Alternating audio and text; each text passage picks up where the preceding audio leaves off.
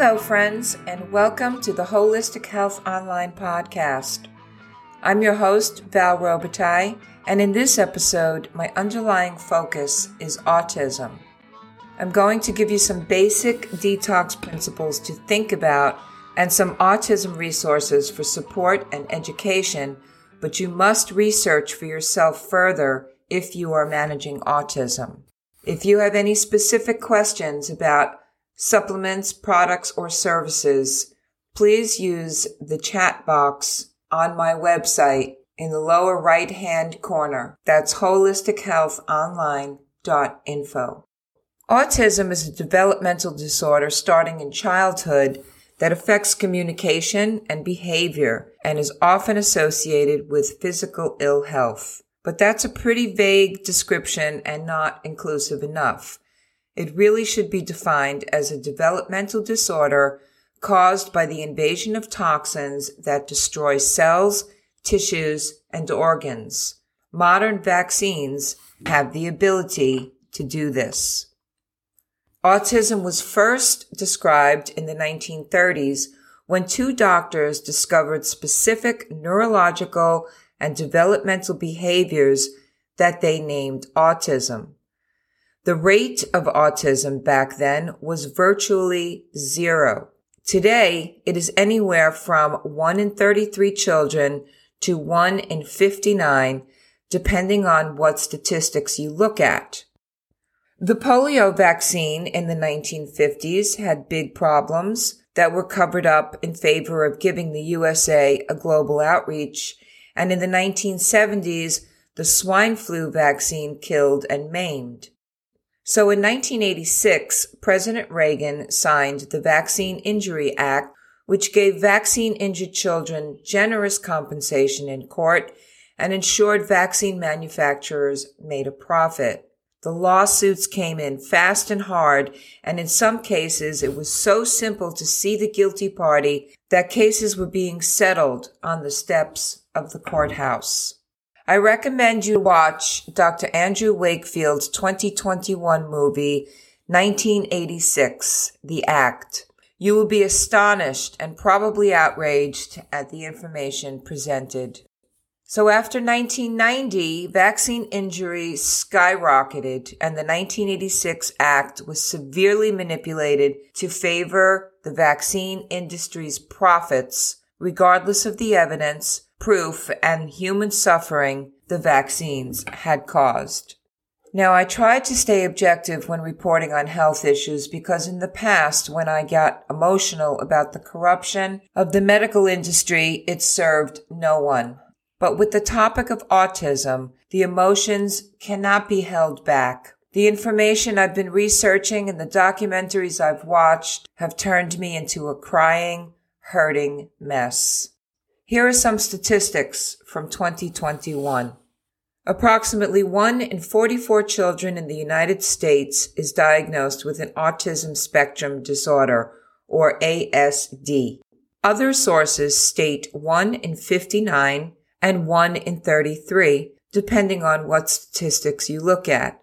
But compared to virtually zero before 1970, that's pretty significant. ASD is more than 4 times more common among boys than among girls. Autism is usually diagnosed after the age of 4, but can be reliably diagnosed as early as age 2. ASD is reported to occur in all racial, ethnic, and socioeconomic groups. Early intervention affords the best opportunity to support healthy development and deliver benefits across the lifespan. However, I'd like to put in a caveat here. The medical interventions, as far as I'm concerned, are useless, but not only useless, they are dangerous and they exacerbate the problem of the poisoning that is going on inside a young child's body. There is no medical detection for autism, which is why it's unfortunate that modern medical doctors have lost the knowledge and the skill of diagnosis. They always need a test. So first, I'd like to establish the lens through which I'll be speaking, and that is that the vaccines given to children are causing the unacceptable rise in autism. Period. End of story. Now, I don't have a vaccine-injured or autistic child, but I have a burden on my heart for people who do. There is hope. There are success stories, but it takes a big commitment. What needs to be done is to get the detox organs working. This is a big problem for the autistic community. Their detox organs are clogged because of the anti-inflammatory products that are constantly being produced by the body to try and help the body get rid of the poisons. There are 5 main eliminative organs, 2 accessory organs for detox, and physiological systems which need to be functioning well in order to move the toxins out of the body. The detox or eliminative organs and systems are lungs, liver, kidneys, bowel, skin, lymphatic system, and tongue. Maybe you've had a furred tongue after a night of a little too much drinking. This is a sign of detox. The first place to start a detox program is to plan for a detox lifestyle, mainly through food. Adherence to a healthy diet will give you tremendous leverage. So think about how you are going to prepare the ground, so to speak, for life-giving nutrients to be absorbed into the intestines and ultimately into circulation to begin healing cells, tissues, and organs. So we must prepare for detox, for the release of heavy metals that have been stored in the cells by setting the stage in the digestive tract. This is where nutrients are partitioned away from waste during digestion and transported through the intestinal wall into circulation. You must heal the gut and the digestive system so that beneficial nutrients can be absorbed in the intestines. Start the right diet to stop the bacteria from coming into the body that ultimately clogs the organs. Because constipation and/or diarrhea can be a problem, you can cleanse the colon to allow for proper digestion, assimilation, and elimination. But you shouldn't give insoluble fiber, and if you give soluble fiber, start with a ridiculously small amount. Soluble fiber itself is safe and well tolerated, but especially for the little ones, start with just a few grains and give sufficient water. If fiber is given improperly, it may clog things up worse. You can also take electrolytes, aloe vera juice, flaxseed, and herbs like dandelion, milk thistle, slippery elm, licorice, fennel, and marshmallow. And if symptoms are worse after eating, digestive enzymes can help. Dysbiosis is an imbalance in the intestinal flora where good bacteria are overrun by bad bacteria, which prevents the assimilation of nutrients into the rest of the body. And oftentimes people have what is called a leaky gut, which is when the tight junctions of the intestinal cells aren't so tight anymore, and molecules that aren't normally able to pass through the intestinal wall can and do re-enter circulation. Leaky gut is a situation that's common in people with digestive issues, and we definitely want to repair a leaky gut. We do this by cleansing and protecting and nourishing our digestive tract. Leaky gut or not, the intestinal wall must be intact and flourishing with beneficial bacteria that help us digest our food and absorb nutrients from what we eat. In the show notes, I have a link to interview with Karen Thomas and a colon therapist describing how colonics and enemas assist detoxification in autism, and I highly recommend listening to that. The website address for that is naturallyrecoveringautism.com. You also must pay attention to the liver. The liver has a ridiculous amount of jobs to do, constantly separating substances and putting together substances. Here, we're just going to talk about its detox tasks. The liver filters toxins from the blood and changes these into harmless substances to be eliminated out of the body. Please see the show notes for diagrams and photos. There are 2 phases of detoxification that happen in the liver. In phase 1, fat-soluble toxins are burned using oxygen and enzymes. This forms metabolites, which are water-soluble and can be excreted via the kidneys through urine and intestines via bile. This is known as phase 2. Phase 2 must be set up properly to process the substances that are coming from phase 1. This includes the presence of adequate quantities of amino acids, organic acids, and sulfur. Because individuals with autism have congested organs, including the liver, it's essential to assist this important detox organ. To assist the liver to detox heavy metals and other toxins, you will need binders. Binders stop your body from recirculating toxins as they bind to the toxins and get them ready for elimination.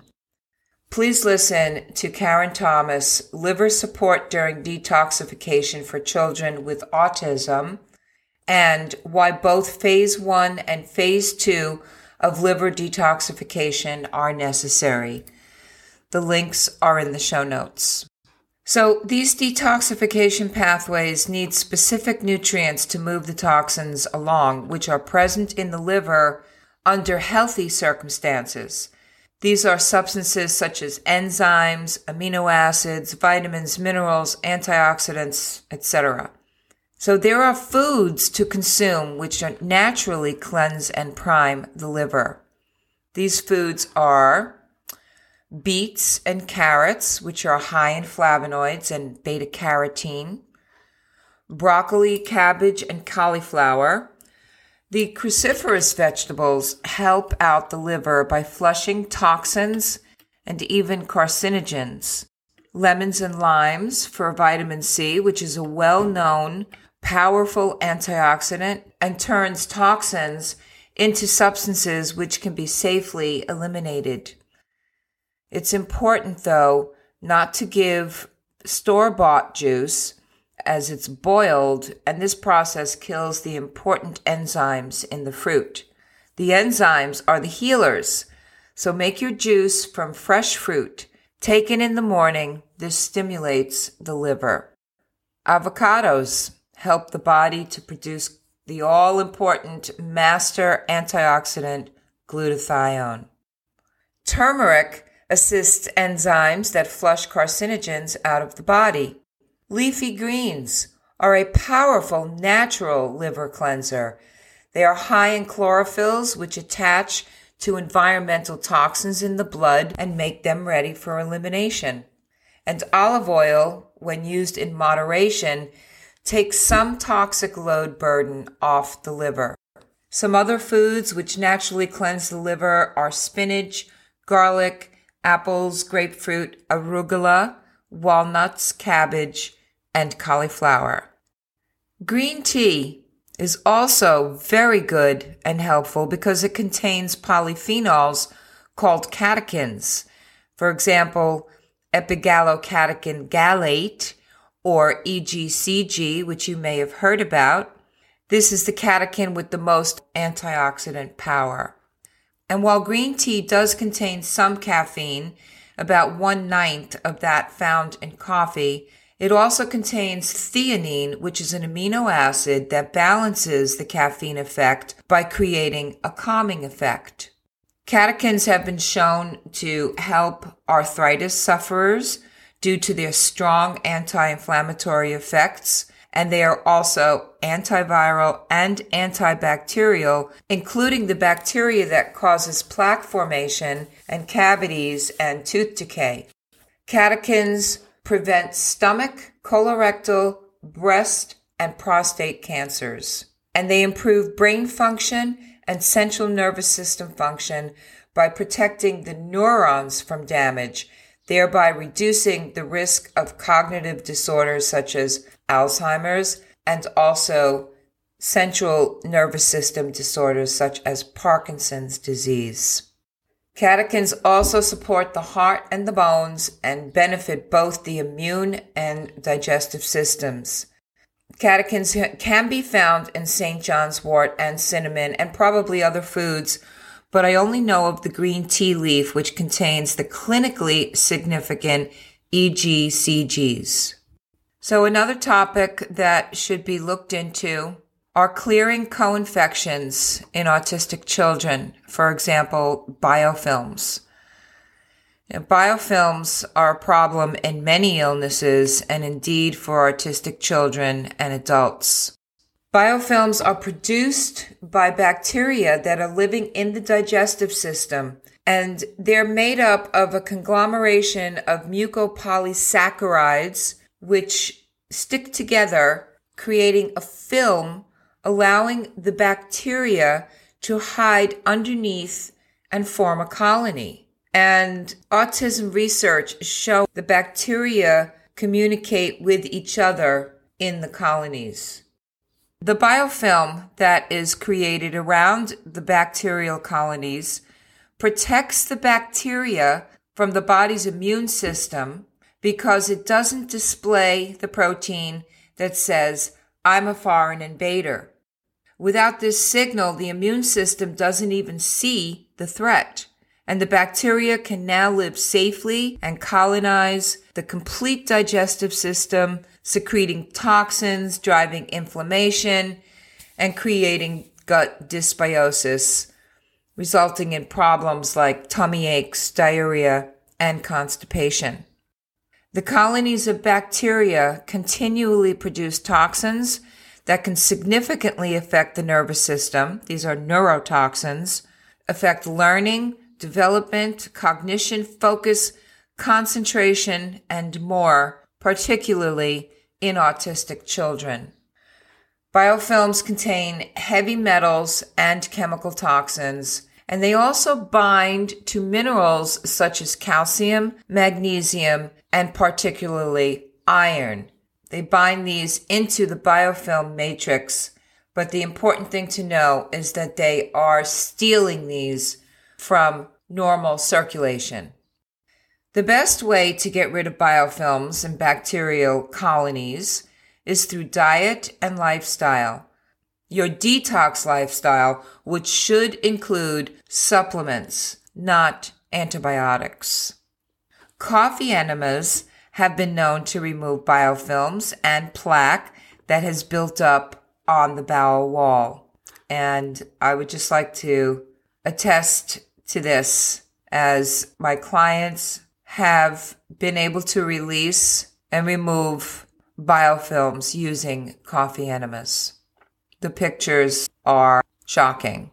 Please do your research here if you're managing autism and find out more about this phenomenon that causes so many illnesses. Now, you may or may not have heard about the gut-brain connection, but the brain and the gastrointestinal tract, the GI tract, are intimately connected. There are millions of nerves and neurons that run between your brain and your gut, and these are in constant communication. If you ever got a tummy ache because you were anxious about something, this is an example of something that happens in the brain and is felt in the stomach. This happens because of neurotransmitter communication. Contrary to what some people may think, the gut has as many, if not more, neurotransmitters as the brain. Knowing this helps you understand that, vice versa, chemicals that are produced in your gut directly affect your brain. So, which came first, the chicken or the egg? Again, nutrition is ultimately the most important aspect of your detox program.